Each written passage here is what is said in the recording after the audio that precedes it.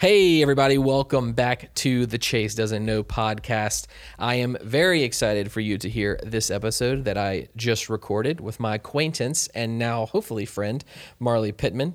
Marley is, if you don't know who Marley is, first of all, I don't know. You must have your head under a rock or live outside of Baton Rouge or something, because Marley is everywhere. She works for the Mid-City Redevelopment Alliance and with a couple other great groups focused on Mid-City that you will hear about in this episode.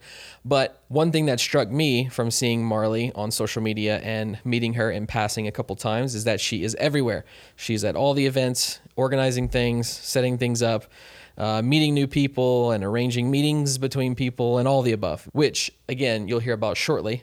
So it was great to have her come by and be gracious enough to talk for a little bit about the things that she's doing and how she does them and her background of how she grew into her current role.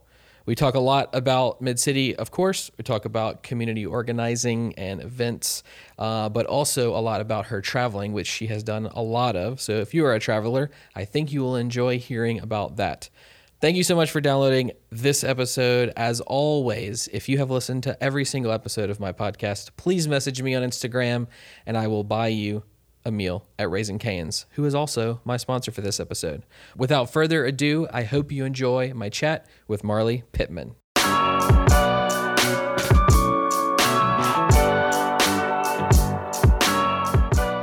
My dog locked me out of my house once. Your dog locked you out of your house? Very much, yeah. She ultimately did, in fact, open it again. Wow. Yeah. That is a smart dog. Very dumb dog. Okay, very dumb. Your dumb luck. What kind of dog is it? Pit. So she's like 50 pounds of dumb. Wow. But she was just jumping because I was outside with the other dog. I have a Yorkie. Oh, okay. In one pit. Wow. So you have two dogs and you talk bad about one of the dogs, but not the other. So you're sharing it. Hopefully they don't listen to this. This will be in fact, actually, bad. the pit's probably my favorite. Oh, but really? Okay. Got it. She is, in fact. Right. Dumb. So you mentioned a second ago that if I happen to work my way into a topic that may not be great to talk about, that you will defer, which then leads me into a question about how you're probably very good at that because especially lately you have been on the news, you've been on a magazine cover doing interviews, you've been you're all over the place. So I timed this perfectly, by the way. This as your fame exponentially grows. This has been a pretty a pretty heavy month for PR for me, which is it's coincidental how that works. Some projects are incredibly time consuming and really take it all out of you and nobody notices. Yep. Mm-hmm. And then some projects are super easy and just a no-brainer and just go so smoothly and then everybody notices those. So I recently had a mural project that has gotten a lot of great press and a lot of great response from the community, which is always incredibly rewarding. But what's particularly challenging right now about having, engaging a lot with the media or public is it is election season. Right. So I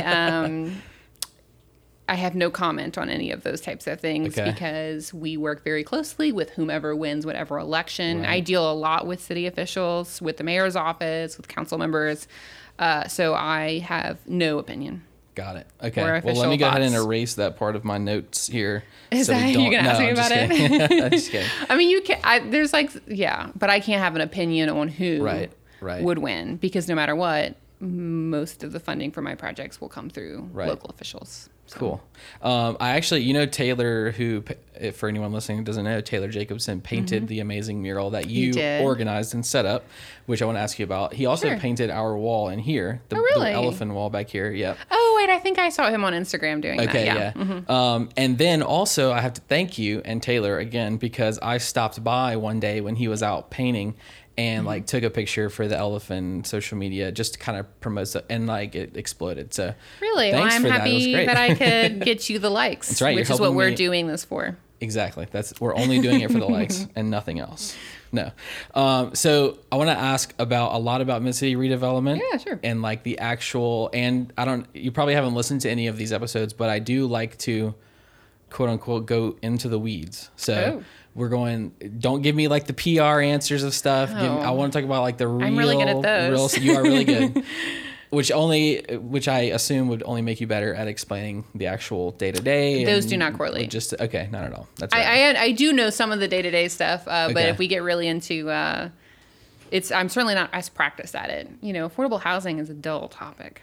Absolutely not. CDBG funds. No Chodo. topic is dull. No topic is dull. No? We can explore it, and Okay. especially with somebody like you who can explain it so well, it'll be interesting. I'm sure. We'll try. So let's start with Mid-City Redevelopment Alliance. Yep. Is that a nonprofit? It is. We are Okay. a 501c3, Okay. which means you can save on your taxes if Right. you donate to us, which is really all that means. So we're a nonprofit. We are the city's oldest still standing community development nonprofit created to address a specific region. Okay. Wow. Back in the 90s, when nationwide suburban flight was a thing, people were abandoning downtowns and semi-urban areas to live in the suburbs. Several different community development organizations were created around downtown, and then all in Scotlandville, South Baton Rouge, Mid-City. There were a bunch of community development nonprofits, I think 8 or so, but we are still around. We're very proud of that. The only one still around We of the 8 or so? Yeah, I think I'd have to fact check how many there were, but we are the only one that's still around. But there are new groups that have come up in those areas that are doing great work. The North Baton Rouge Economic Development Authority, the CDC in Scotlandville, she's an absolutely lovely individual, Pat Ledup, who's running that. And there's some great groups in Old South as well. So there are still some people who are addressing those needs. I just think that those groups have evolved, maybe fallen by the wayside for other groups to come up. So that is not to say that people aren't doing great work there. Right. But if people are doing better work than the previous, then it's good that those groups are coming up, right? Yeah, that's it. I think those communities are changing a lot. We were also incredibly lucky that we had the support of the Baton Rouge Journal early on, so that allowed us to come, to move from this little baby fledgling organization to now an organization that can be the recipient of large scale federal grants and that kind of thing. Okay, cool. Which ensures our sustainability. So what is actually the goal of the redevelopment? I know developing a certain part of town, but what all does that involve? So basically we do 4 main things. We actually build affordable homes. We build housing. Okay. And you're out there swinging hammers, you're out there building? I have swung a hammer from the city redevelopment. Okay. It is not my typical 8 a.m. activity. Okay. We work with contractors. Right. And then we'll also work with out of town, Gulf Coast Housing, Corporation, which specialize in affordable housing, and we'll be their local partner on the ground as they do things like Elysian Fields or Corona or some of these bigger developments in Mid-City. But we, in fact, do work directly with contractors to build homes and sell them at affordable rates. Cool. So that's a big piece of what we do. We have education all around that. So we have a homeownership center that does financial counseling, credit repair, getting people ready to purchase their first home.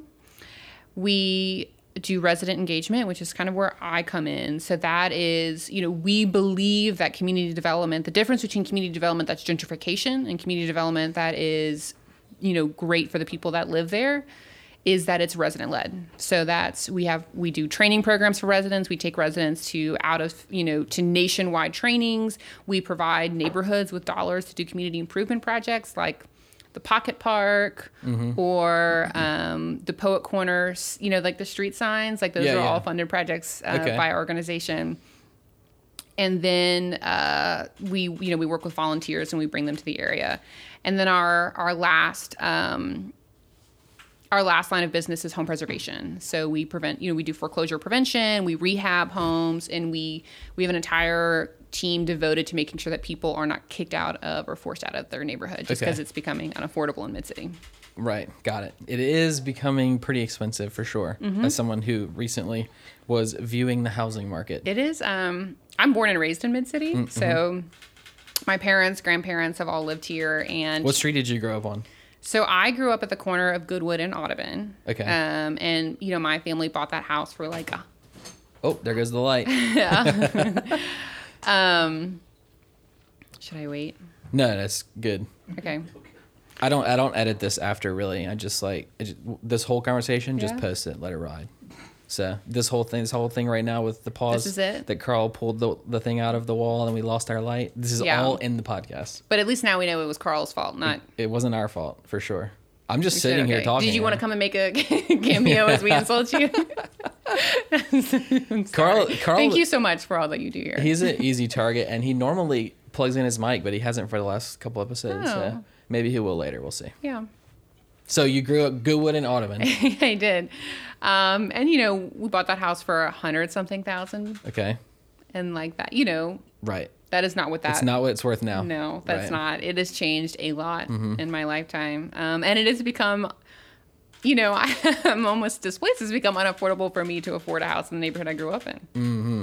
So that's fun. But, you know, that's why we do the affordable housing. That's why we do home preservation services and all that, you know, and prepare low income families to buy homes and help them to save for down payment and even provide down payment assistance for them. So cool. Okay.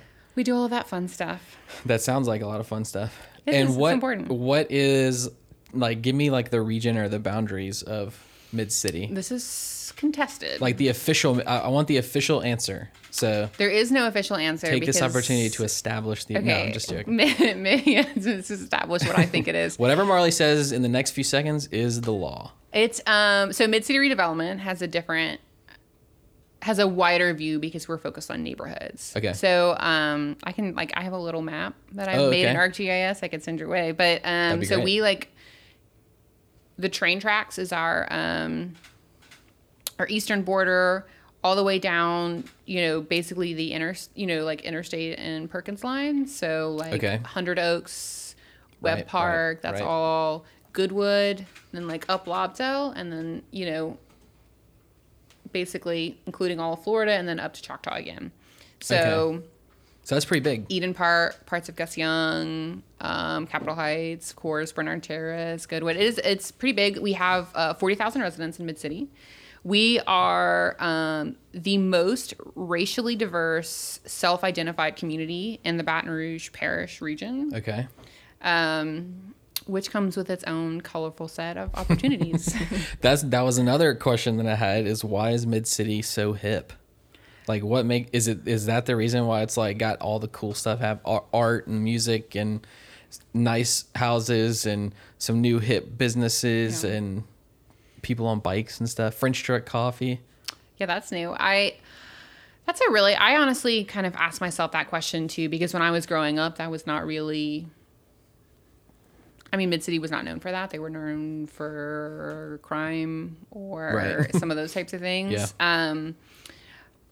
So my best guess, and that's really what it is we had those organizations because of the Baton Rouge General back in the 90s doing this type of work. We applied to be Baton Rouge's first arts and cultural district, which is an official designation from the state. Okay. And we were one of the first arts and cultural districts in the state. Last year was our 10-year anniversary. Wow. So because of that, which was probably just a bid to get anything happening in this like abandoned region. Like, oh, that seems like something we could do. Not really necessarily reflective of this like great arts and cultural community that existed at the time. We did get a lot of funding for the arts and murals and things like that. But even back, I mean, so we had our first semi-first White Light Night. It wasn't called that at the time, but our first art hop. Gosh, back in the early 2000s. So that was a long time ago. Okay. Were you here? You were here then? I lived in Mid-City then, but I was like young. Yeah. Okay. What? Give me just quickly. What year did you? Because I want to talk about this later. But what year did you move away from Baton Rouge? I moved away I moved away off and on starting in 2012. Okay. And then I left and moved away in 2016. And you've been with the Redevelopment Alliance since I returned. Yeah. Okay. Got it. Cool. Yeah, I did a short stint in like disaster recovery, working alongside Mid-City Redevelopment, and then hopped over a short time after that when I returned. Okay, got it. Cool. Mm-hmm. Sweet. So I do want to ask about your specific job. Yeah.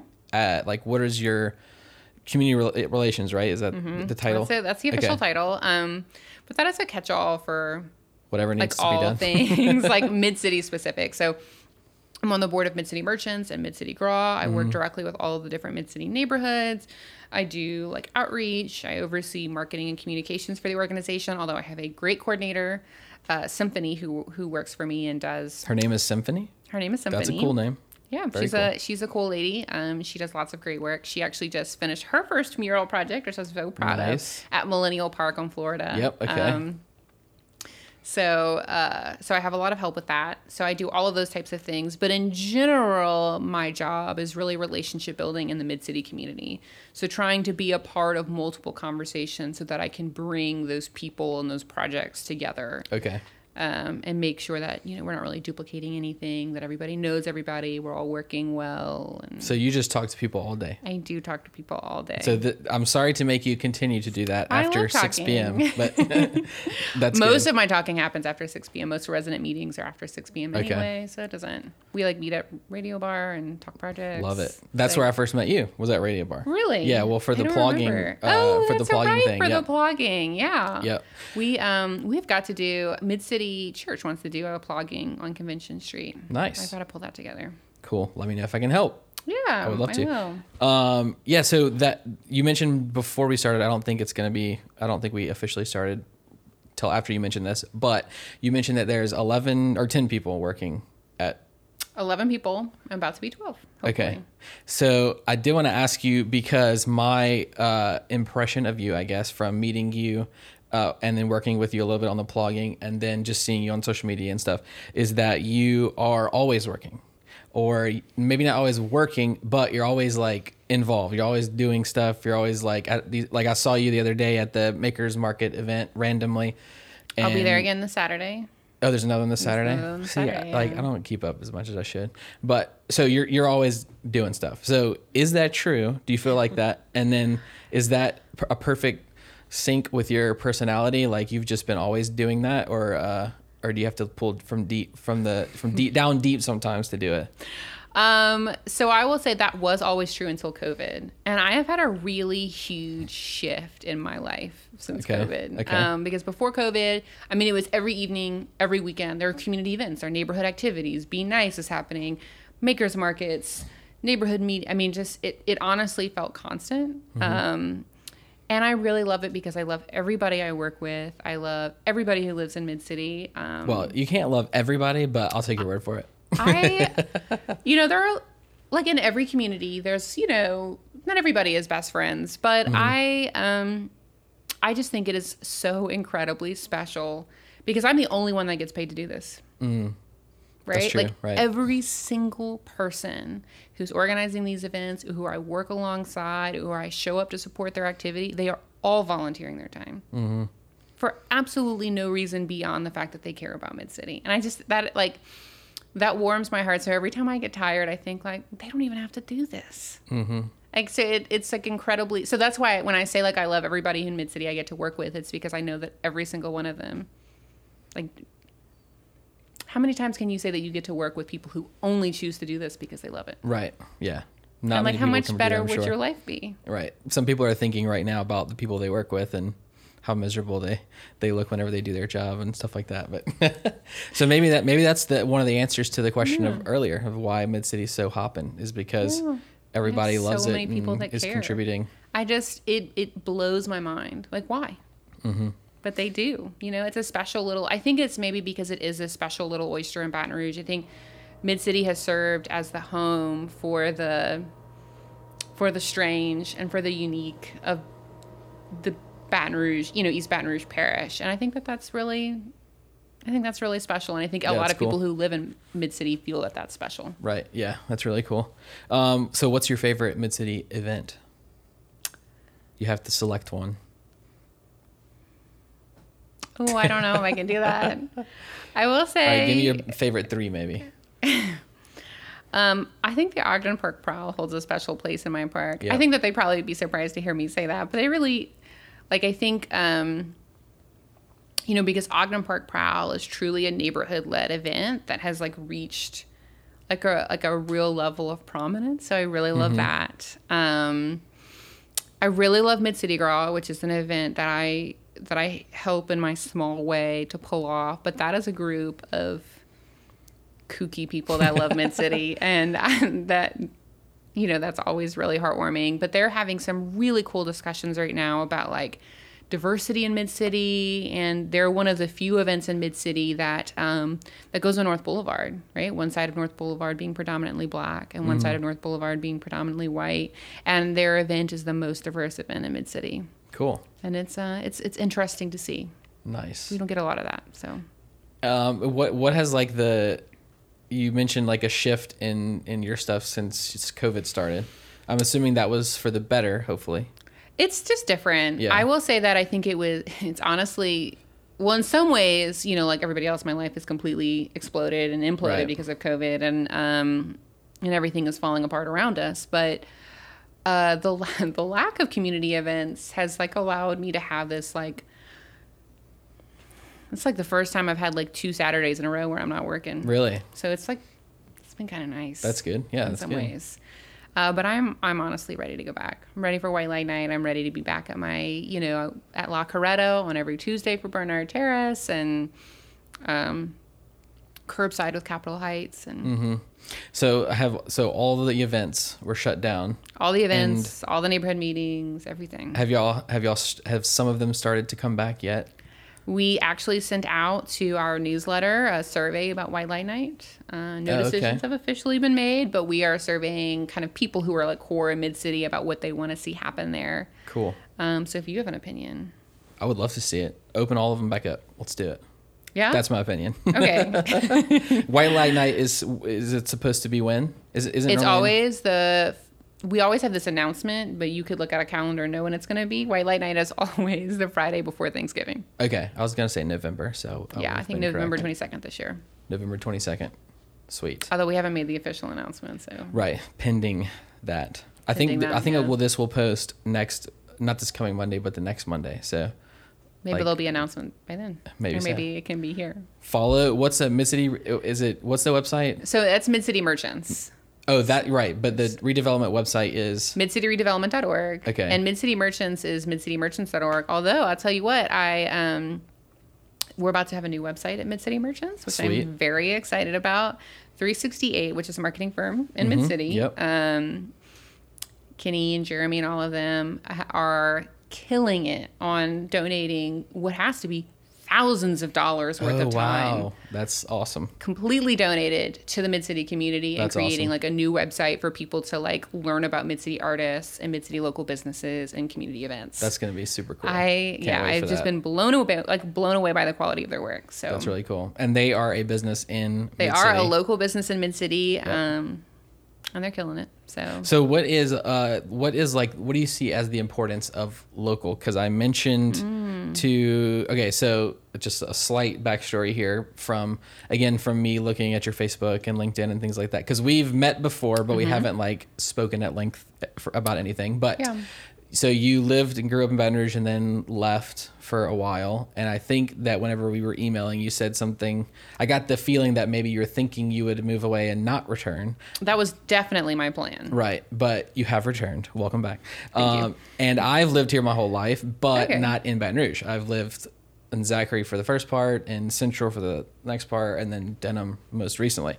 So what do you feel is, I guess, the importance of, like meeting your neighbor and working on local things? And I mean, your middle name is local, so give me your thoughts on that.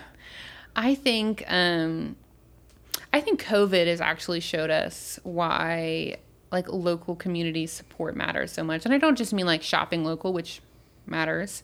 But knowing your neighbor can be such an incredibly powerful thing. When you know your neighbors, you're more likely to clean up after yourself. You're more likely to keep your home. Foreclosure rates go down when you know your neighbors. Crime goes down when you know your neighbors. I mean, there's an incredible amount of studies that show that your mental health is better.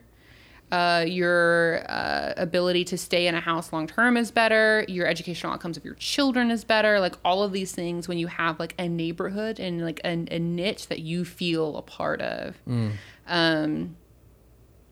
And I could really go off into like a long tangent about, that whole, now that like religion has died. This is like a really popular kind of conversation in the late, 20th century.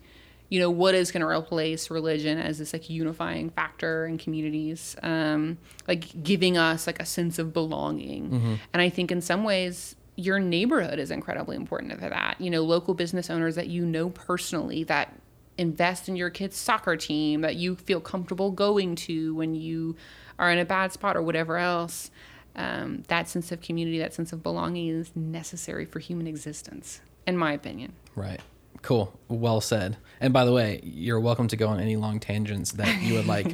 We have until I think 7:59. Is that right? You need a minute. That's what. A minute Well, to get over to your I dog? probably need like at least like 5 minutes Okay, to like got hop it. over to doggy daycare. But I think it's the book I'm referring to is that Bowling Alone, which is really popular when I was in college. Bowling Alone. I think it's called Bowling Alone. We did have a brief myself. conversation about books right before we started Yeah. and established that neither one of us are great readers, but I I have never used to heard be of a good reader. But yes, Bowling Alone, Bowling for One. It was a really kind of famous political science, Okay. sociology, whatever book that came out at the late 20th century, early 21st century. And it was like this, like what is going to happen to modern world now that we are so separate and now that we don't have like religion or like common understandings of family dynamics and divorce rates and like all of these things that make us feel alone. And even now, like England is really on the forefront of this, doing like all of these incredible amounts of studies about how alone people feel and how that impacts suicide, drug abuse, all of these, poor financial choices, the ability to like be scammed, the ability for people to respond in the wake of a disaster. I think Baton Rouge knows, and the surrounding areas know how incredibly important knowing your neighbors is when responding to a disaster. So I could really go on. It's great. I mean, I welcome all of it. I mentioned that we had a slight emergency at our house, Yeah. and our neighbor was the one that let my wife use their landline phone. I think I know, right? Landline to They call still me. offer those. Yeah, we had one until maybe I was about 15 or something, and then we got rid of it. Anyways, so give me some background. Okay. You, again, I saw a bunch of interesting things on your LinkedIn. You're like maxed out on LinkedIn, so good job. It looks Thank amazing. you. I think to myself I should be more active. Like I don't post. Well, I mean, don't like log you're in. like I can see on your, like all of the jobs and That's all true. of the I've done that, education. And Carl made a joke earlier about you being a scholar, but you are legit a scholar. Well, Please explain. She has like that's a bold statement. I don't know if I would say that. I have worked in policy, and policy research. So, but I'm referring to your. I Yes. actually do. Had some awards, did a video. I saw like a video, LSU Yeah, video I did promoting that, your yeah. achievements. Ooh, you really dug into Google. Of course, I gotta, do some I exploring. I am eminently Googleable. Which honestly is typically pretty embarrassing, but yeah, I am a Truman Scholar. Right. So that is an official title by the U.S. government. That's pretty awesome. It was an incredibly rewarding, and it was one of my prouder moments. It doesn't impact my day-to-day life because there's not a lot of local recognition in Louisiana. Nationwide, that is a much bigger deal. Like so, when I was working in D.C. doing policy work, that was a known kind of thing there, and that meant a lot. And that was how I ended up even getting a job being from Louisiana and an LSU grad, which is love LSU, incredible university, had a great time there. The Honors College is incredible, highly recommend. But, DC can be a little Right. full of Harvard grads. Right. But A little snobby, maybe. We can say that. well educated, and the expectation is that everybody Right. is, Goes to Harvard and Yale, which are great schools as well, I'm sure. for sure. But yeah, so I am a Truman Scholar, which is really great. For those who are not familiar with that, they pick one junior, college student in every state to give them basically a full ride to graduate school and some other, lovely gifts and things like that, accolades. Right. So is it like an application thing? Or are you Oh, it nominated? was or- miserable. Please tell me. I want to know all about it. You- We're going to work our way through what you've done. Gosh, it's been a long time since I applied. I have helped a couple of people. I've actually successfully helped a couple of people even receive their own Truman Do Scholarship. you get So I like remember- people emailing you like, hey, I saw you're a Truman Scholar. Can you help me? Yeah, I get that Nice. a lot. That's Very actually cool. the most common LinkedIn email I get. Really? Yes. I always get the spam ones like, please purchase my product. But that's way cooler. That's like real people actually messaging you. Maybe so I'm that's getting good. those. I just don't notice. But Yeah, probably. yeah, so basically what has to happen first is, at least at LSU, universities do a little bit differently, but at LSU you have to apply to the university because a university has to be an approved university to apply to the government, it's a government scholarship. Okay. And then they can only nominate 4 people. What sucks is, or I shouldn't say what sucks, but what can be challenging Okay. What can is be that challenging? Louisiana students have to compete in Texas. Why is that? Because they are grouped that way. So like Alabama and Oh, Mississippi okay. are together. So Okay, which got isn't a big deal necessarily for Alabama and Mississippi, but for Louisiana students to have to compete in Texas because they then have 2 to 3 typically because Texas is so big. They'll give out 2 to 3 scholarships in Texas. So it's 4 between Louisiana and Texas. No. It's 2 or 3 between Louisiana and Texas. Oh, okay. So I mean, one can imagine that Yeah. Louisiana doesn't always get one. Right. Very low chance. Um, So this is, and you mentioned junior. You're a junior in high school? college. Oh, a junior in college. Yeah. And that's when you can apply and then get nominated and, okay. Yeah, so I think there's like 4 phases. You apply to the university. The university does like extensive interviews and all types of stuff. Then you work with a faculty advisor at LSU. I worked with Drew LaMonica Arms through the Honors College. Incredible lady. Has been so amazingly successful at getting LSU students Rhodes scholarships, Marshall scholarships, and Truman scholarships. And those are the big 3 scholarships you can get in college. Okay. Rhodes, Marshall, Truman. Who's Very- Marshall? I've heard of the other 2. Marshall is very similar. Rhodes, you can only go to Oxford. Marshall, you can go to any UK university. There's like some okay. NEA, some science-specific ones that I'm not as familiar with, but those are the 3 open to any kind of student. But Rhodes is typically considered the best of the 3. Rhodes. Okay. Rhodes, Yeah. I mean, that's like, I've heard of the Truman and the Rhodes, but Rhodes, obviously, I've heard like is more well known, I guess. It So, is. Yeah. Oh, we've had a couple presidents and stuff go through the Rhodes Yeah, of course. Scholarship. So that's true. a thing. It's pretty important. Not our current one. No, not him. Just fact. So, then you do that. Then, so many revisions of that application. You do so many like mock interviews and you have like, there's a cocktail hour and like a dinner that you have to like. So you were training for like your job early on. we just jumped back in because again, I don't edit. So we just came back on. We had to flip. I'm sorry, you really don't edit? Well, I do, but Okay. yeah, it's just because I'm lazy, not because I don't know how. But so we just hit record again. We had to switch the SD card. But we were talking about your education, and also in your LinkedIn page. I'll keep referencing your LinkedIn page. Thank you, LinkedIn. There was something about some university or something where like you studied Arabic. Yeah, so the reason I got the Truman Scholarship was because of the extensive amount of time I'd spent abroad, which I think was kind of unique for a Louisiana girl. Just was my, my shtick. But so I spent a summer in China, then I lived in Southeast Asia for a while, and then I moved to Jordan. Wow. Where I studied Arabic. Okay. And in Southeast Asia, I was studying Islamic law. Wow. Okay, cool. So if you have Islamic law related, like Sharia questions, Yeah. I can I don't answer all even of those. know what to ask. I've read the Quran. Okay. Sits in my house. So Really? it's obviously not relevant to anything I do now. It's like I have all of this knowledge that... Right. So another interesting thing, which I'll keep referencing, I guess, because I looked we're friends on Facebook and stuff, but kind of a funny thing that I saw that happens to you, from what I can see, that has also happened to me.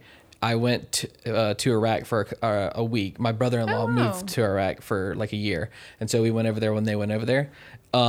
So we like met a bunch of people and stuff. And what has happened to me that's kind of funny is some of the people that I met over there will like want to friend me on Facebook. And then just randomly out of nowhere, they'll like comment on something or whatever. So I happened to be looking at your Facebook and I saw a couple of pictures of you like that looked like the Middle East. So I was like, that's very cool. And then also a couple random comments from your friends over there. So I thought it was pretty funny. There's a pretty even mix. I will say though that, I was there long enough that I really actually, I do have people that I consider friends. Actually, because I was, especially when I lived in Jordan, I lived with a family there, and they might actually end up watching this, and they're great, super sweet people. I need to call them back. Actually, they called me a couple weeks ago. But anyway, so like I do have like friends over there that I actually still talk to pretty frequently and miss, and they are great people. I also, there's a little bit of a situation where, particularly as a female in some of these communities, right. I get some attention. Oh, right. That maybe I'm not like super interested in, but that is not to say that all of the people who are commenting on my stuff, actually some of those people I would consider really good friends of mine, and were super lovely people and helped me out a lot when I couldn't figure out how in the heck to get around. Right. Or, they don't have addresses. Really? In like Middle East and Southeast Asia. Yeah. So if you're going to get around, you need to be able to explain in that language, like how to get somewhere. So I would say the Arabic I know the most is direction related and ordering coffee.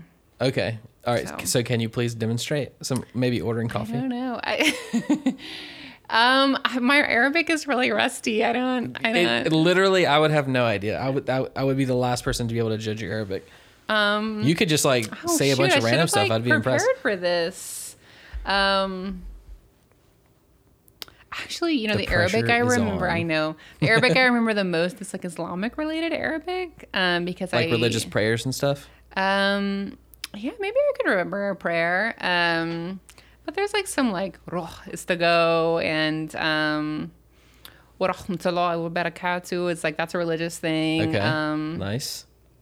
I don't know. I should have I should have guessed you might ask me this kind of question, and now I'm like. I said anything and everything is on the table, and you told me before, like anything and everything. I know. Now I'm like, I don't want to my Arabic teachers are also my friends on Facebook. They might see this and be like, wow, I'm so disappointed. They're going to be like, I spent so much time with her. Right. So because I saw on your LinkedIn, like Jordan University, but I had no idea that it was like in Jordan. So how long were you there and went to that school? I lived in Southeast Asia longer than I lived in Jordan. But I was in Jordan for about a semester and then a semester in a summer, but I also went to Saudi Arabia, Turkey, Egypt, before and after, which were incredibly rewarding experiences. Of anywhere, because people typically ask me this, like, where would I go back? Because I've been to so many different countries. I would definitely go back to Turkey. That was the prettiest. Turkey? Yeah, it was really, really beautiful, and the food was so good. Like, you would be on the Mediterranean, you would go and haggle for fish with a farmer, and I don't speak Turkish. It's a completely different language, but at the time I was pretty good at my Arabic, and a lot of the fishermen are actually Arab. Okay. Or at least speak Arabic.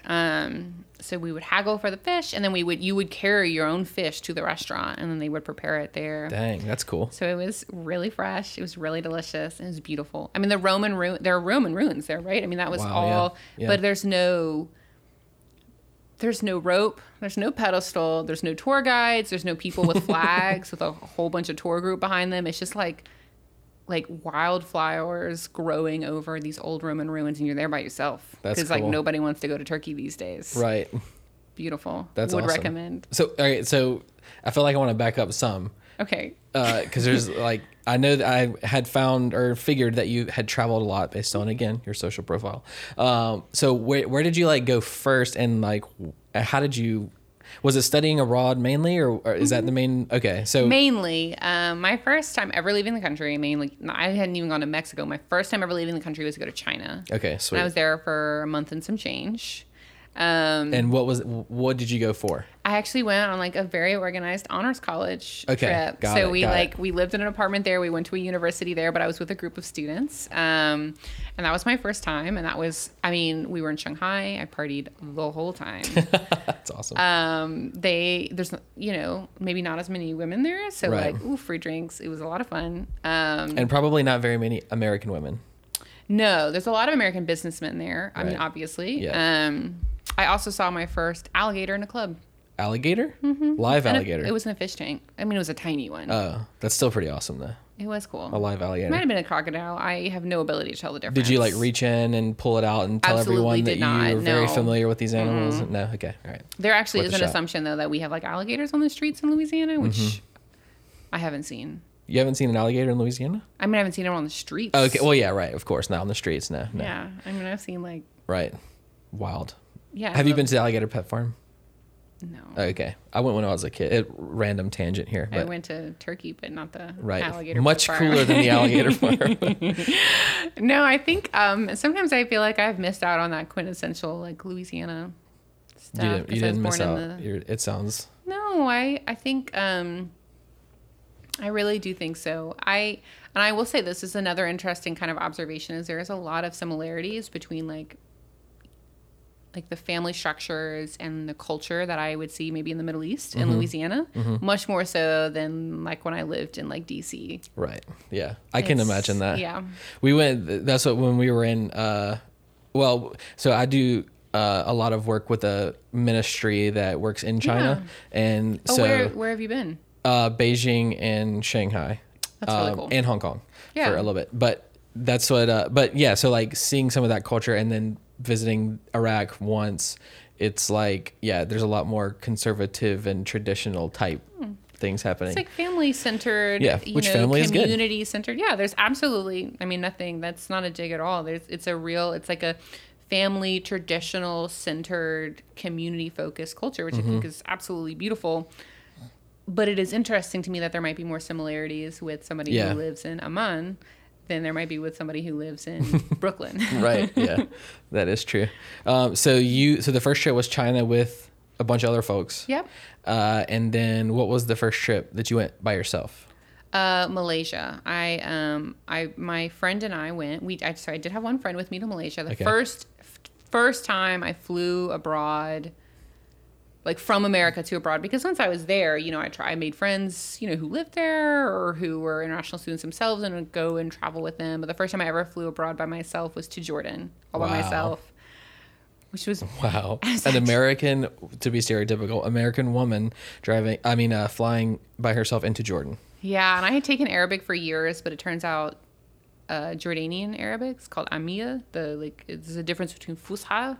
So, like, if I'm talking, I can speak Arabic, but if you put me on the spot, Fusha is like formal Arabic, written Arabic, like what you would learn in a university. Amiya is like a dialect, but it's very different. I mean, it's an entirely different language, and then every country has their own Amiya.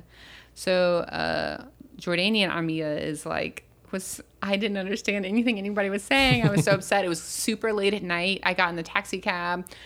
They were like, there's no address. I gave them what I was told was an address. Turns out there's no addresses in the Middle East. I don't know why they gave me that made up set of numbers. And I didn't know how to get anywhere. It was absolutely miserable. We drove around in circles for a really long time, but turns out like I figured it out. So that was absolutely So you miserable. didn't sleep on the street that night? I thought I was. I have slept on the street abroad several times. Wow. And in bus stations and other places that I wouldn't now when I think back about like what I did as an 18-year-old kid. But yeah, I did not. We figured it out. I did end up spending that evening in the police station though. But that was a whole other thing. Sounds like there's a story behind that. Turns out the taxi cab driver I was with wasn't even a taxi cab driver. Wow. Everything went to hell in a handbasket. But I made it. That's good. And I was staying with the family there. And they were incredibly nice. And this was, and you were going there to study at the university? Yeah, I was going there to study at the university. Got it. I was basically, they had like a little like mother-in-law suite, and I stayed there, and I shared the little mother-in-law suite with a Palestinian woman who, just because you're born in a certain country does not mean that you're like people. So she was born in Jordan, had lived her whole life in Jordan in a village called Rumtha, which is right on the Syrian border, but technically her family several generations ago was from Palestine. Okay. Interesting. Palestine. Right. Cool. And so I'm curious why you're telling me this is like, was this like you just kind of wanted to get away from Baton Rouge, from like your childhood town and explore, or What was like? I mean, this is like a bunch of random places that you went, and not just visited like for vacation, but like lived there with people that you had never met. So yeah, I mean, which is awesome. I don't know, but it's very uncommon. It's for someone from Louisiana. It is a little uncommon for somebody from Louisiana, especially the way I did it, which was just so much more difficult than it needed to be. I know. Illegal taxi drivers sounds very tough. Oh, jeez. I don't know. I think I wanted to experience something different. I think I really wanted to try something, and I think I was a little stubborn because everybody told me that was just dumb. Shame on those people. Well, unless it was your parents, not shame on them. No, yeah. They're great people. No, yeah, they are great people. But I don't know. I think I just wanted to try. And then once I had the bug, right? So like once I kind of had stepped out, I was like, oh, I've got to get more of this. Mm-hmm. And to be honest, the only affordable places to travel are, countries that are in the midst of developing. Mm-hmm. Right. So can you please give me your opinion on the importance of traveling? Because I very much relate to your statement about getting the bug, because I had a chance to go across the world, not just to California or whatever, but to a totally different culture. And it is like very addicting. Getting over there and everything's totally new, and sometimes you can't talk to anybody, but it's like, what's your thought? I'm going to hate the sentence that's about to come out of my mouth because it's so cliche, but it really does. It opens your mind. I think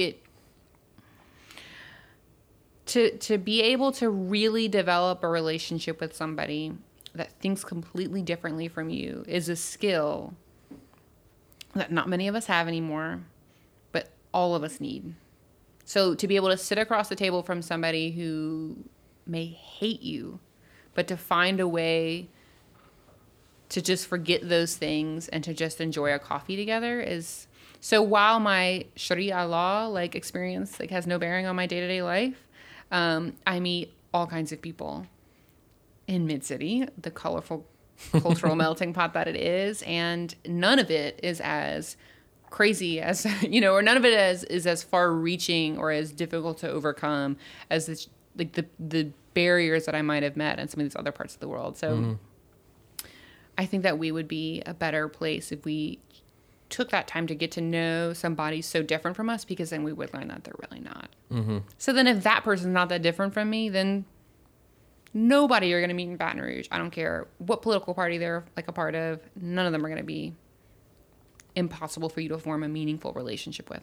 Right. Cool.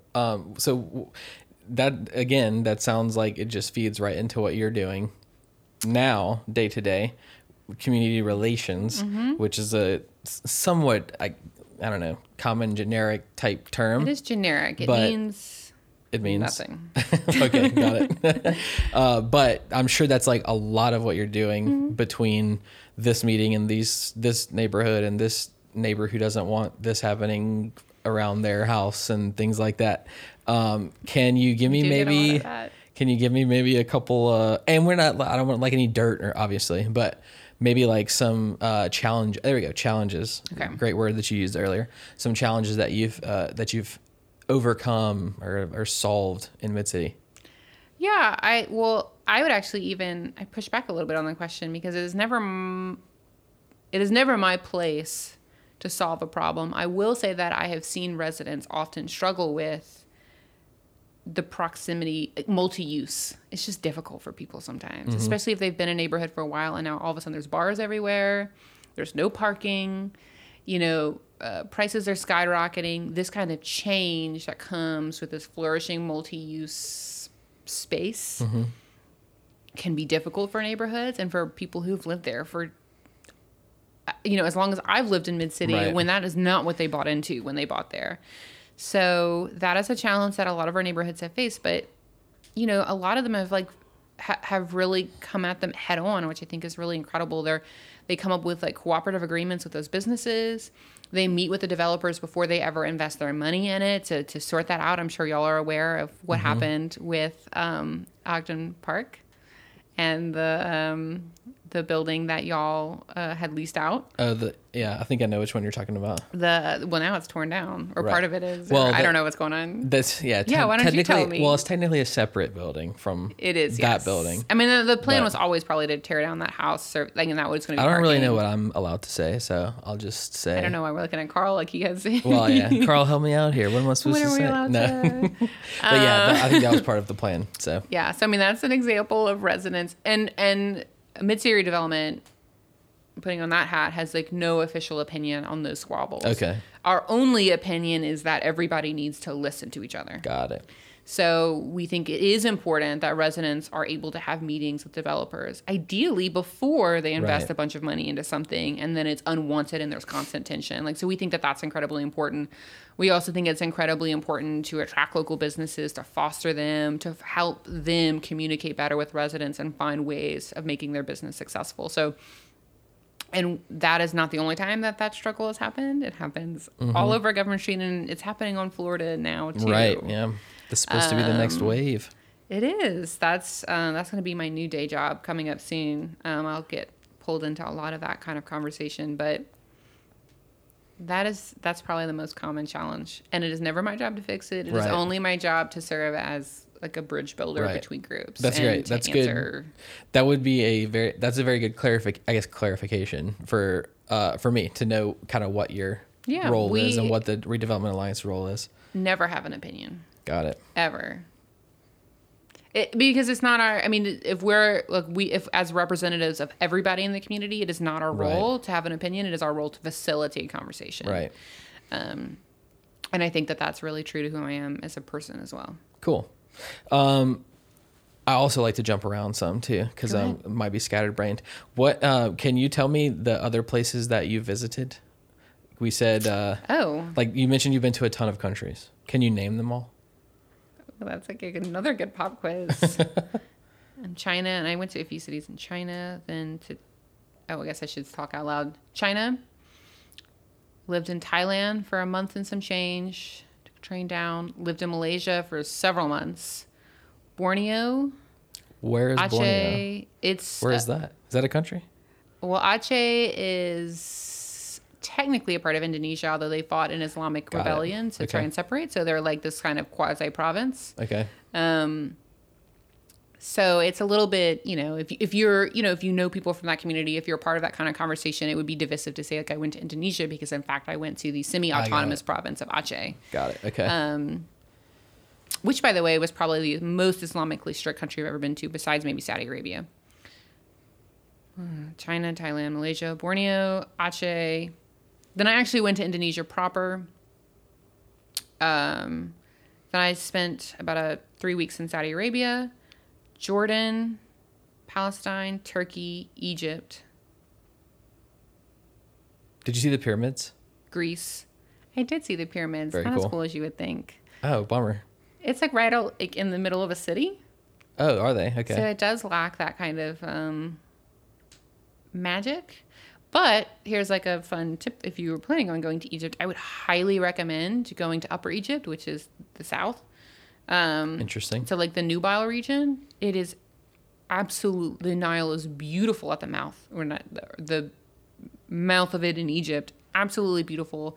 It's this weird mixture of Egyptian or Arab and Sudanese culture, right? And Okay. It's a border country. And there's a lot of kind of like crossover, and it's just beautiful. There's great Sudanese art.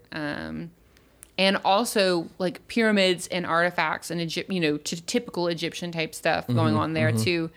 But it's just much less travel too, because it's a pain in the butt to get there. Take this old, I thought I was gonna like break down, British train all the way down the Nile, and it was like from the 1910s. Like Wow. so it was beautiful in a way, but Yeah. Good thing it didn't break down. it didn't. But I thought any second now, Yeah. the thing would catch a flame. Is that? I think I interrupted you. Yeah. You were going, and you said Greece, I think, was... Oh, yes. I was like, no, I think that's the end. So that's 12. Wow. That's So awesome. I've never been to Europe. Oh, okay. Cool. I've never been to Latin America. So I've never been to the usual, and I really Right. want to go. I'd love to go to like Ireland. I think that's beautiful. And Yeah, for sure. We went last year actually to Europe. Yeah. Not me and Carl. I keep looking at Carl. Oh, no? Me and my wife went. you didn't have a romantic trip to Europe? The two of No, you? not yet. We haven't. No. I think you should. Which of the places did you feel most out of place?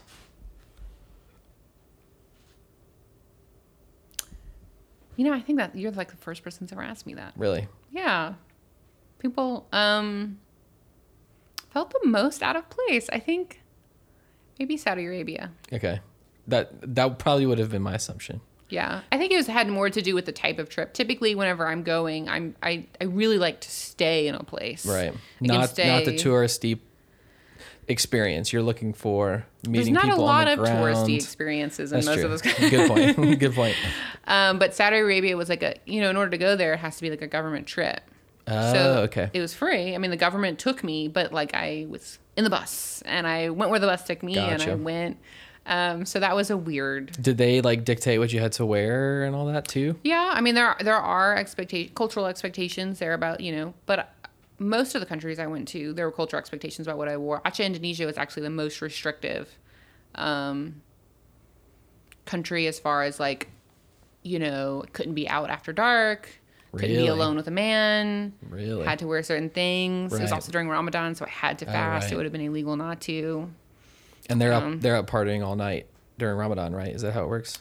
No, Oh, they're not. not in Indonesia or not in Oh, Aceh. okay. They're It like must very be, like, religious. in the Middle East is different. Yeah, So Okay. there's like it's a huge spectrum, but Got it. Aceh, like everything, like during Ramadan, it's all shut down. Got it. I will Showing say- my ignorance to Islamic. No, it's Culture. Well, there isn't one Islamic culture. Good point. There's like a billion. Yeah, just like there's Muslims. Christianity, but like there's a broad range. Right. True. Which is why on the podcast we're drinking Coca-Cola Classics. That's right. No, I'm joking. I made a joke about that earlier. Dumb joke.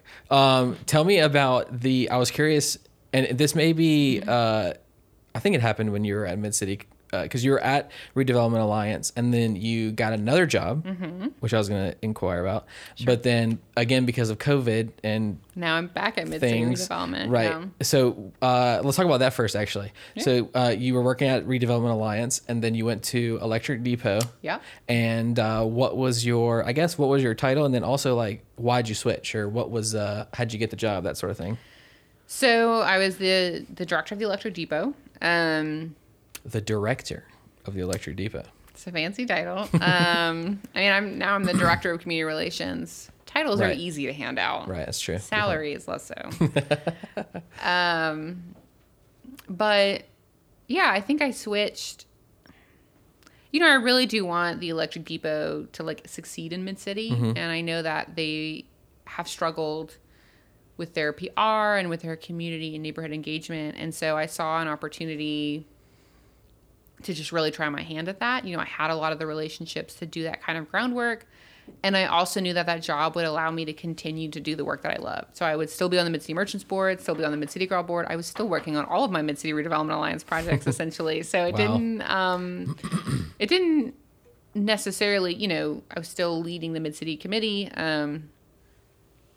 So I took it for those reasons. And it was meaningful to me. I think, in order for Mid-City to succeed, local businesses have to be engaged in the neighborhood. And there's a lot of interesting work to happen there when you talk about, like, what is the difference between gentrification and community development. So I was really fascinated about, like, how you could straddle that line and what that would look like. Cool. If you had, like, a positive, like, if you really were positively intentioned. Right. That's awesome. Yeah. And then leading into my next question, I saw an unfortunate post that you posted on social media about COVID and affecting your job at the Electric Depot. And I'm assuming that was because they, certain things that COVID brought about, AKA less money, they had to change things up. But I wanted to ask you about how, I guess, you handled that situation, like actually being directly affected, because COVID has affected a lot of people, but most people I know haven't really, I've known a couple people that have got COVID, or I know some people who thought they might lose their job, or I think it hasn't been a huge effect. So I saw your post and I was like, oh wow, she is now no longer. Unemployed, yeah. Right. That was my first time ever being let go from a job. So it was difficult for me. Mm-hmm. I think there was, there's two parts to handling that, right? Like, I knew whatever job I took, I would still, end up working alongside whatever happened with the Electric Depot and all of those businesses. And I wasn't let go and like, because I wasn't doing my job right or because it wasn't work, it felt very out of my control. Like everybody who's lost their job, I have known, particularly in the arts and arts related organizations, a lot of them are losing their jobs right now. And it is, especially if you're like events planning, it's a terrible market for that right now. Right. So, of course. You take it in stride. I was so lucky that I had so much community support. I immediately had like a lot of people who were like asking me to help them with projects. And That's so cool. I stayed busy, which is always important for my sanity. And everybody was incredibly supportive, which is, another reason community is so important because like, I didn't feel like tossed out or alone to the world. Like I, immediately was embraced by people who knew that I brought value and, knew that I would land on my feet. That's cool. Mm-hmm. Great story. Cool. That's very cool. I hope that everybody feels that way. Right. Another point for the strength of community and knowing people around you. That's right. How involved were you with the Gotcha bikes? And because I know, weren't they like using the redevelopment's warehouse for things? They still do, yeah. Okay. So I see Gotcha like every day. I, hope that they are incredibly successful. I think Baton Rouge really, hopefully will embrace that. And this is to catch anybody up. This is the bike rentals, kind of like the scooter Downtown things. LSU. Oh, Yeah, geez. Matt and his scooters. Use your phone to rent the bike, and they came here last summer, so they've been about a year, I think, right? They got a big grant from BRAF to kind of front them that to get them here, and they're in LSU downtown and Southern. The goal is ultimately to expand. I know that they logistics, have had run into some challenges. I know people in Baton Rouge have run into some different challenges, but we are actually the pilot. And part of the reason they came here is because we allowed them to let us be the pilot. We are the pilot for these motorized bikes, right? Which is some sort of weird scooter bike hybrid.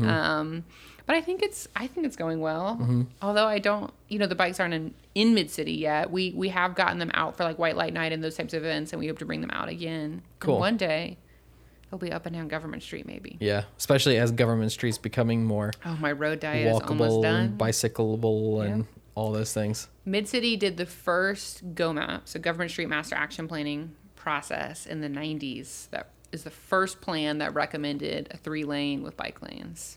Wow. And we got it. Took them long enough to do it. It did take them a while, but they did it. They did. So sometimes it takes 30 years. Isn't it? And But it again, happens. I don't recall if we were talking about this before the podcast or on. Oh. But it's been 30. You said 30 years. Next and I also year? heard this on when you were talking with Franz. But Shout out to Franz. shout out, 30 years for the Redevelopment Alliance, right? 30 years. Next year. So it's 30 years for Mid-City Redevelopment and Mid-City Merchants, but it is not just the 30-year anniversary of the organizations. It is the 30-year anniversary of that name. Of the to name describe Mid-City. the semi-urban region outside of downtown. Got it. Okay. Not that, other communities have called their semi-urban region outside of downtown Mid-City. So, I mean, like New Orleans. But the first time that was applied, Boo Thomas, which was Mid-City Development's first executive director, today is her birthday, I think, Oh, wow. actually. Boo Happy Thomas, birthday. she's like the founder of Mid-City. She's an incredible lady. She has had a huge impact on Baton Rouge. She founded Mid-City Redevelopment, and then she went on to found the Plan BR Group, which ultimately became CPEX, Okay. which was a big part in like starting the Redevelopment Authority in Baton Rouge and some other big things that have permanently changed community development in the city. Cool. So There's like a lot of organizations in the city that I don't know anything about. And so now that makes me think, how do you like keep everything straight? And how do you keep up with all these people on the regular basis? And are you just like, do you like mix up? Are you good with names and faces, or I'm better with what's faces, your strategy? but because Baton Rouge is so small, I've known a lot of these people for much of my life. I mean, and you work with people on projects. The redevelopment space in Baton Rouge is not that big. You don't want to like insult somebody by not recognizing their value to that conversation. So it's very important that you really understand all of the partners, everybody who's leading them, and then the history of all of their relationships together, because it can become quite political, maybe is the right word. But ultimately, to try and stay away from some of that nonsense, you just really need to remember that everybody is honestly there to make Baton Rouge better. And I think sometimes people forget that when they're collaborating. Yeah, for sure. Definitely. And it's very easy to do that whenever you're not, like myself, I have been most of my life, you're not super involved with the things happening, but instead just like watch the news or like read the news articles about things. Then it's a lot easier if you read the news articles, then you're things. Like, but you're still ahead of a lot of people. And I wish, more people were more clued in to like how these decisions get made. Because, if everybody were really informed, we might be able to do a little bit more of truth to power, a little bit more of holding feet to the fire in ways that need to be done in the city. So even reading the news is a start. That's good. A start. That's good. Yeah. I was kind of curious to ask you about maybe some of the, I don't know how to explain it really, but like, I guess like your day-to-day stuff, or like what you, I don't know, again, trying to dig like into the weeds a little bit rather than Marley's really good at talking and smiling and meeting people and that sort of thing. Are you, are you like a phone person, an office desk computer person? Are you like in the car all the time in the office? What's your day-to-day? So unlike, because I am a millennial, unlike the standard millennial that is reveling this work from home opportunity, I show up every day at 8 a.m. Really? Nice. I work from a desk. I mean, I also have like, because I do some graphic design work as well. So I've got like the big monitors and the laptop and everything. So I'm on Zoom and I'm doing some whatever. However, my phone is incredibly important in my work because most of the people I work alongside are doing this as a volunteer activity. So this is not from their work desk. This is from their phone's personal life. So it's a pretty big split, but I actually have a pretty traditional understanding of like you come into the office, you get the work done, you leave when it's done. So yeah, but my like there is no typical day. A lot of what I do is not necessarily fundraising, but like is like getting grants, designing programs for grants, writing about them. I do a lot of that, and then in my evenings is when I do my community work. Okay, so all right, so how is I'm totally unfamiliar with nonprofit getting grant money. Yeah. So what's that process like? Miserable. That's what I've heard. So there's like basically two different types of money, and I wish more people understood this. Please explain. This is like enlighten me on this. This is like my crusade. So you'll hear this a lot, right? So the Red Cross. Yep. People talk about their bloated admin budget, like how much they pay staff or whatever. Right. And so there was this narrative, like I think back in like the early 2010s, you look at an organization's admin budget, and the more money they spend on admin and operations, the less money, the more inefficiently they're spending the money, right? So if all of their money is going to salaries and admin and operations, and they're not spending any money on the community that you actually want your money to go to. So you can measure a nonprofit's value by how much they spend on operations versus direct assistance. Okay. That is the most nonsense thing I've ever heard, because it completely depends on the type of work you do, right? Okay. So if your job is to do counseling for home ownership, all of your money is spent on operations, Right, because that it's makes all sense. spent on salary. That makes sense. Now, if your job is supposed to be in giving dollars to people who are recovering from a disaster, then maybe in admin or operations, just direct service. I mean, equation matters. So it is impossible now, though, to get money for things that are not direct assistance, that are like community building, right? So like the work I do is all salary plus neighborhood projects. So there is a little bit of direct assistance with that. And federal grants are just as miserable. So they take forever to write. They take forever to get. They're all reimbursable. And then you have to report on them. Having spent some time in the private sector and in the public sector, man, businesses can spend money on anything they want. They can do whatever they want. But if you have a federal grant, every single penny can only go to exactly specific items, and all has to be accounted for, and all has to be audited every year. Mm-hmm. And our audits cost over $13,000 a year. They're just so intensive because of our federal grants. Right. So is it the stuff? You're directly working on getting these federal grants for Mid-City redevelopment? Yeah. And so is it like an application? Does the government like say, here's the availability, you apply, or do you just request? It works completely differently. Okay. So there are some federal grants that go through the city. So our redevelopment authority, it's called Build BR. They just had a rebrand. Build Baton Rouge. Yeah, Build Baton Rouge. Okay, right. That is the redevelopment authority. They were Baton Rouge Redevelopment Authority. They just had a rebrand. BBR is what we call them in our office. They are the recipient for most of the housing. So that's CHOTO, CDBG, home funds, that kind of thing. So their team receives those federal grants. They do an incredible amount of that federal grant processing. And the team over there, led by Tasha, can talk to you about how miserable that is.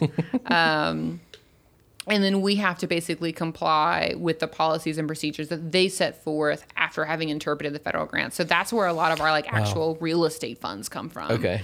And then you have to find a bank that will front you the cash because it's all reimbursable. But even once you submit for reimbursement, it can take a really long time to get it reimbursed. Oh, wow. Okay. Which is why it is so difficult to do affordable housing development, not because the funds aren't there. I mean, our city's got $17 million for affordable housing that could all be drawn down. Oh, wow. You have to get the funds to build the thing, and you have to be able to float your organization long enough until you can be reimbursed. So you're actually using bank money, doing all of the work, and then once you have it all done, then the government you draw it down. Well, but it can take some time because then you basically apply for a reimbursement, and there's a series of things that need to happen. There's a series of things that need to happen even before environmental reviews, which can take a really long time, and then a series of things that need to happen afterwards. And their office is so incredibly overworked that there's several projects that have a series of things that need to happen both on the front end and the back end. So it can take a really long time. Right. So that's pretty miserable. And there's lots of rules and stuff around how you can spend these types of funds. So yeah, I work with that team to do that. I work with the mayor's office, which oversees BBR, so they can kind of, help get those wheels moving for you. We have can't say why, but we have a press conference on Saturday with the mayor's office for a similar announcement this Saturday. Oh, so you can't disclose. Well, this isn't going to air until a week and a half from now. So that's true. Okay.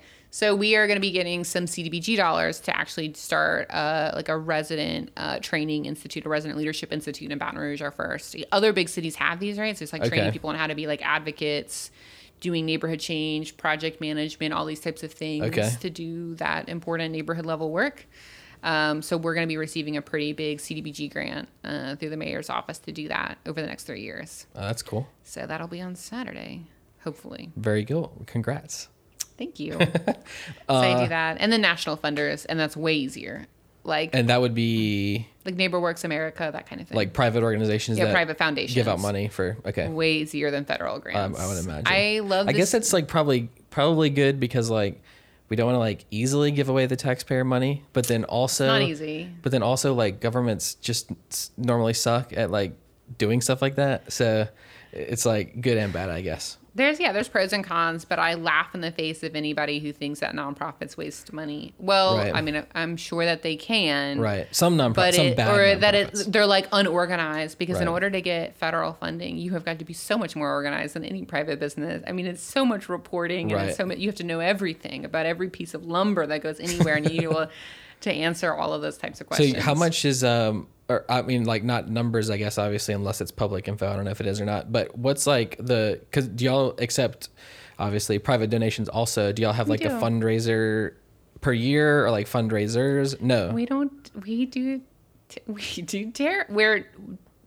don't get a lot of private donations. But I think it's a shame because there's a really important distinction between tied dollars and untied dollars for nonprofits. Okay. So tied dollars is literally tied to specific activities. Okay. Earmarked. I've heard that word before. Mm-hmm. Okay. Yep. Got it. Yeah, earmarked is typically referred to like government things that are earmarked for specific activities. For nonprofits, we typically call it tied and untied. Okay.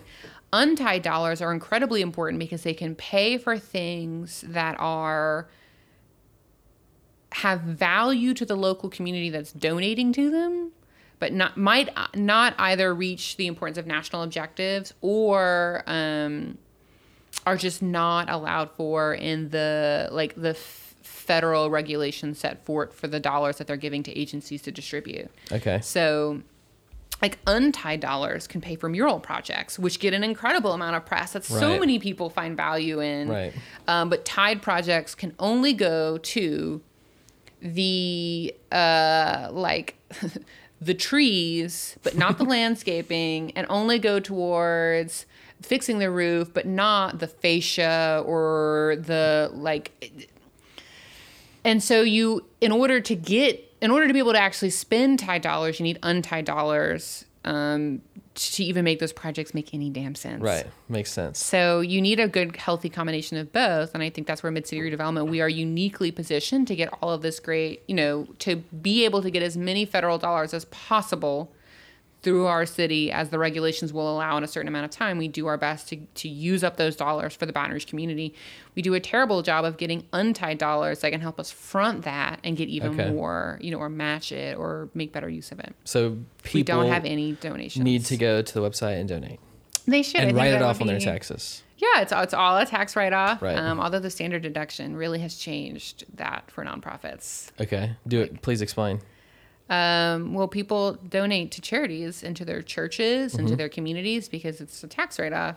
But if the standard deduction is higher, that means you would have to donate a significant amount before it would ever make sense to itemize your taxes. And you can only get a tax write-off if you itemize your taxes. Okay. So whenever the standard, deduction went up, it made less sense for people to itemize. So it made less sense for people to donate. Got it. Okay. So that was a huge hit to the nonprofit world that wasn't ever really talked about because there were so many other things happening. Mm-hmm. You should still donate though. Definitely still donate. It does. It has an impact. Are you like into politics a lot? Like personally, not through Redevelopment Alliance? We don't have to talk politics. I'm just curious because you did like go to school for political science, right? Was it your major or? It was my major. Okay. I majored in political science with a minor in international relations. And when I worked in DC, I did do political work. Okay. And I did some stuff with the Senate and the Hill, and I worked for a 501c3c4. So that's an organization that is both a nonprofit and a political advocacy group. Okay. So yes. So you're like all in. Tell me what you did in DC, by the way, because I think we skipped past that. I worked for the Center for National Policy. Okay. Doing international policy research and advocacy work. But mainly what I did was organizing meetings, like not behind door meetings, but closed meetings. Under the table type meetings. No, not under the table, but So you're like, it is important doing some handouts for people here, to handouts there. No. Okay. It is important for people, especially people who are Hatch Act, which if you work for state or federal government, you are something called Hatch Act, which has come up a lot in the recent political administration. Never heard of it. You are not allowed to talk about politics if you work for the government. Okay, have heard that. People have heard, yeah. Yes, got it. That wasn't always the case, but became the case after the, Congress passed the Hatch Act. Right. Okay. And it specifically sets forth how you can personally engage in politics and not professionally engage in politics. What that means for your social media has recently been interpreted and all types of other stuff. Sounds pointless to me, but please continue. So when you have a bunch of people who are incredibly smart and know a lot about a policy issue but are Hatch Act, it's very difficult for them to liaise with congressional representatives, Hill staffers, political advocacy groups with their expertise. And so finding ways that they can secretly have communicate candid conversations about a door that what may they're not be open, I think is what you're no sorry, I'll stop. So I did a lot of that. So a lot of convening of policy experts so that people could have honest conversations and dialogues about things, particularly foreign policy issues and national security issues. And were you so you were involved mainly with facilitating, again, something you're very good at, facilitating that stuff, not so much into the actual things that they were talking about? No. In order to really be qualified to do policy research, you need a PhD. So like I might be taking that information and writing up policy positions, and then we would publish that. Okay. So we did like when I was there, it was during the campaign, the presidential 2016 campaign. So we did the like 100 policies of national security.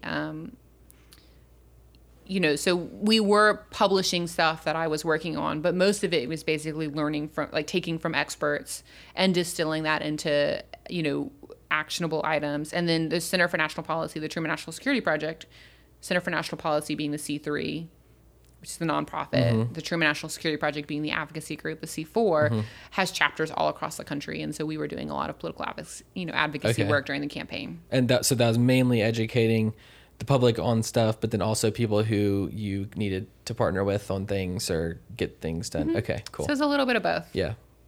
And how long did you live in DC? About a year I was doing that. But when I was in college, I took several, like I had done different internships and stuff in DC, but for that job, I was there for a little over a year and a month. Is it, what is it like? Cause I mentioned I have a friend in DC. Well, he's in politics and he lived in DC for a little bit, and he explained that it's very different than normal American life in DC. Is that your observation as well? I really love DC. They have like a Shakespeare Theater company that I love to go to. The food was good. I loved being able to walk to work every day. It's beautiful. That's pretty cool, yeah. I love the museums. That's what I would do with my free time. I noticed that you're leaving out the people in the things that you like about DC, which was my friend's objection to it mainly. Were people nice in DC, I guess, is what I'm asking? Or were they just like the meanest people ever? Nobody was mean. Okay. But I would never say anybody is mean, so. I'm not surprised. I think more difficult everybody to work is with? Incredibly smart, and I learned so much from the people there.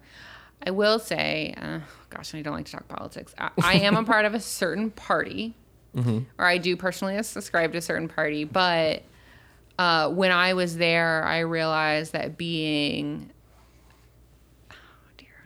a Democrat in Baton Rouge is totally different than being a Democrat in DC. And I think there's like a spectrum to the party that I just wasn't aware of until I really moved there. So that was a really interesting piece for me. So of all the places that you've lived, you might have felt most out of place in DC? Oh. Or am I misinterpreting? Maybe, actually. Okay.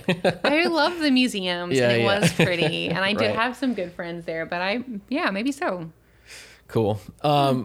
Again, jumping around, traveling. What I was wanted to know, like I asked you earlier about the importance of traveling or like getting out of your bubble or the cliche thing, but like, have you noticed? And you traveled mostly. You're still. I don't want to be rude or anything, but you're still under 30, and you traveled. I am under 30. Mostly around college years age, which is also a time when a lot of people do a lot of changing in their personality and things. So I was curious to know if you'd noticed anything that changed in yourself from living abroad and interacting with all of these people. Like, has it made you more of a people person than you already were? Anything like that? I think what traveling did for me is it made me significantly more humble than I might have been otherwise. Okay. Like, I think, when you do fancy things or you get fancy accolades or you make fancy grades, you can get...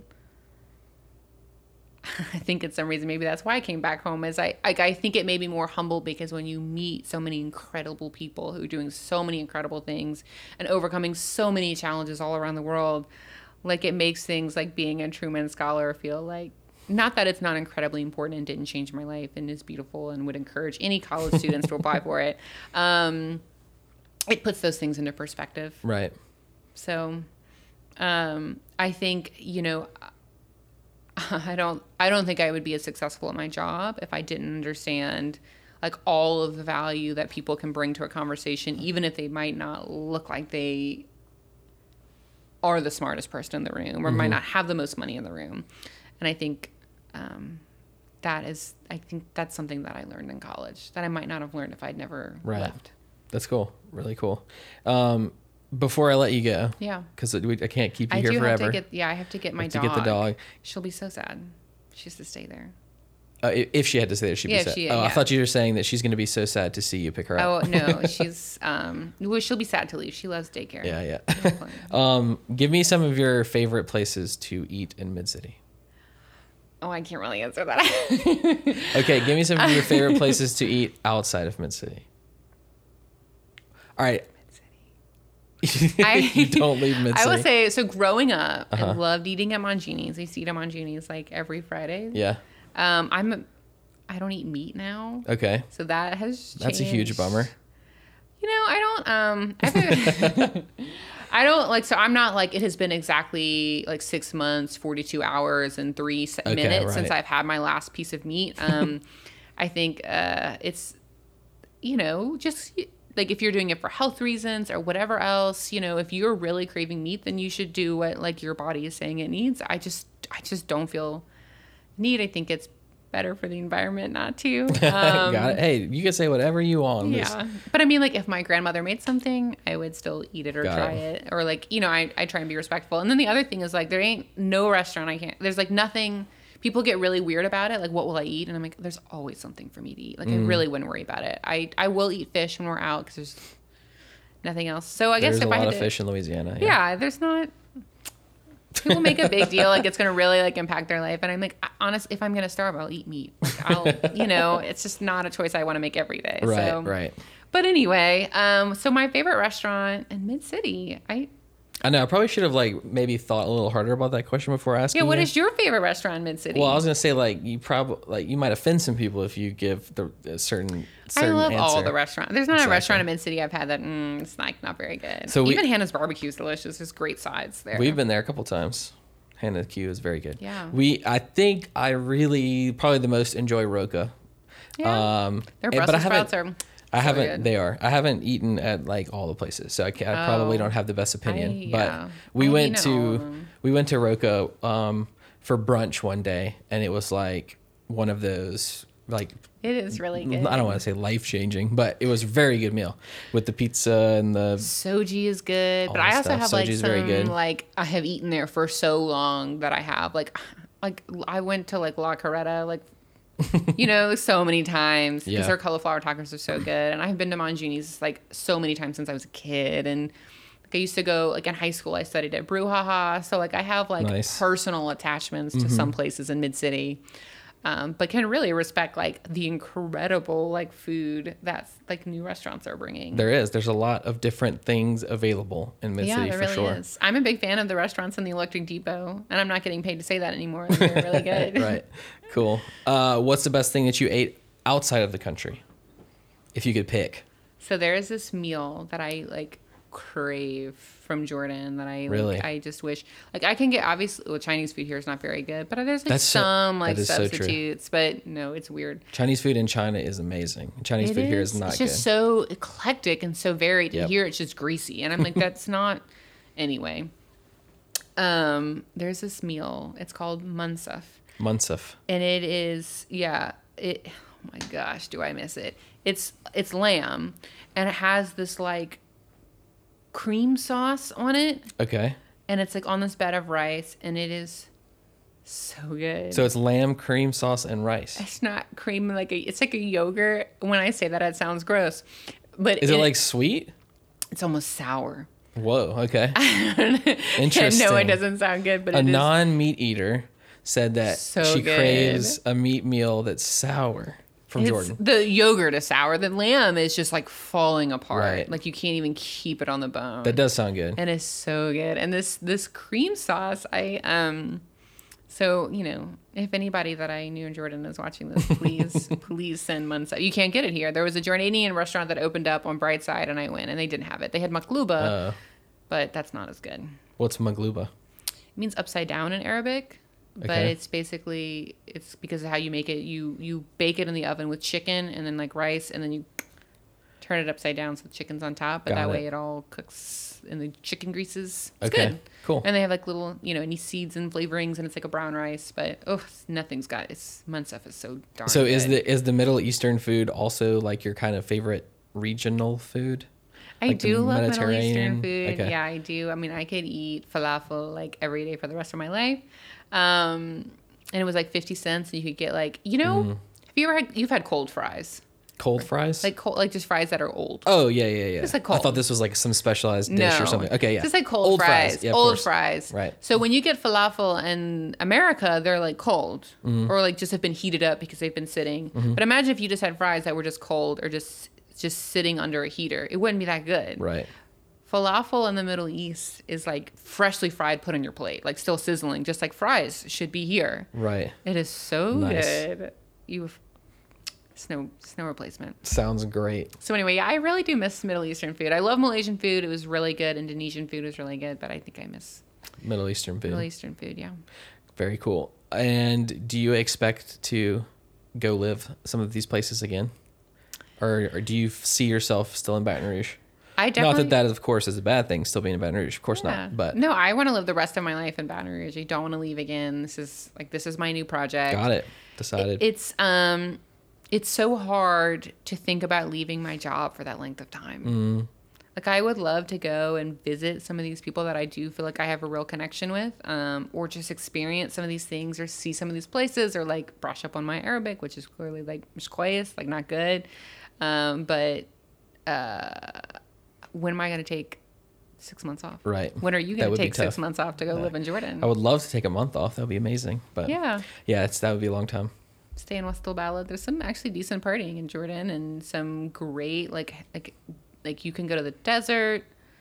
It's beautiful. That's really cool. Yeah. Last question before I let you go. Before my dog. We're okay. almost out of time. What out of time. is something that's happening that you're excited about? Like something coming up that you're very excited about? Specifically, I guess, related to the city or mid-city. The thing that is really keeping me going right now is Florida Boulevard and Florida Street. I can't say too much about what we're hoping to happen, what we think might happen, what we're working towards, but that is going to be the next 5 years of my life, I hope. And I hope the funding really comes through to make that possible. I think there is a lot of exciting things that can really happen on that corridor. So that's we'll see where that goes. Very cool. Yeah. Cool. Well, Marley, Yeah. I would have loved to keep talking to you, of course, and I really appreciate you coming and hanging out Thank with you for having me. me and Mr. Carl for a little bit. Can you please, again, for everyone out there, just tell us the website for redevelopment and social media things and hopefully the next event that may be coming up? So midcityredevelopment.org, midcitymerchants.org, and midcitygraw.org are all the organizations that I'm a part of. And we, all three of us have social media accounts. Mid-City Redevelopments is probably the most active, but follow all of us if you want to know what's happening in Mid-City. And, events are what they are these days. Right. But we might be having... we might be having a white light night, and we are also going to be having a blight boot camp, which Matt has spoken at before, so he might be expecting an email from me soon. Cool. We'll be announcing that this Saturday, which this will be after that. And we'll be having our second iteration of that this fall, probably virtually, which we're going to be really excited about. Very cool. Well, Marley, again, thank you so much. Of course, it has thank you for been having a me. pleasure. Thank you for listening to this episode of the podcast. Thank you again so much to Marley, and really sorry that I kept you so long. Hopefully your dog does not get upset if you are late picking her up. Hope you enjoyed hearing about the great work that Marley is doing. It's very cool to hear about some of the behind the scenes things that she's doing and how things work. So thank you, Marley, for that and for your travel expertise. That is always valuable and fun to hear about. Thanks for tuning in to this episode, and thank you to my sponsor for this episode. It's Raising Cane's of Central. Great restaurant, great food, great people. One love. See you on the next one.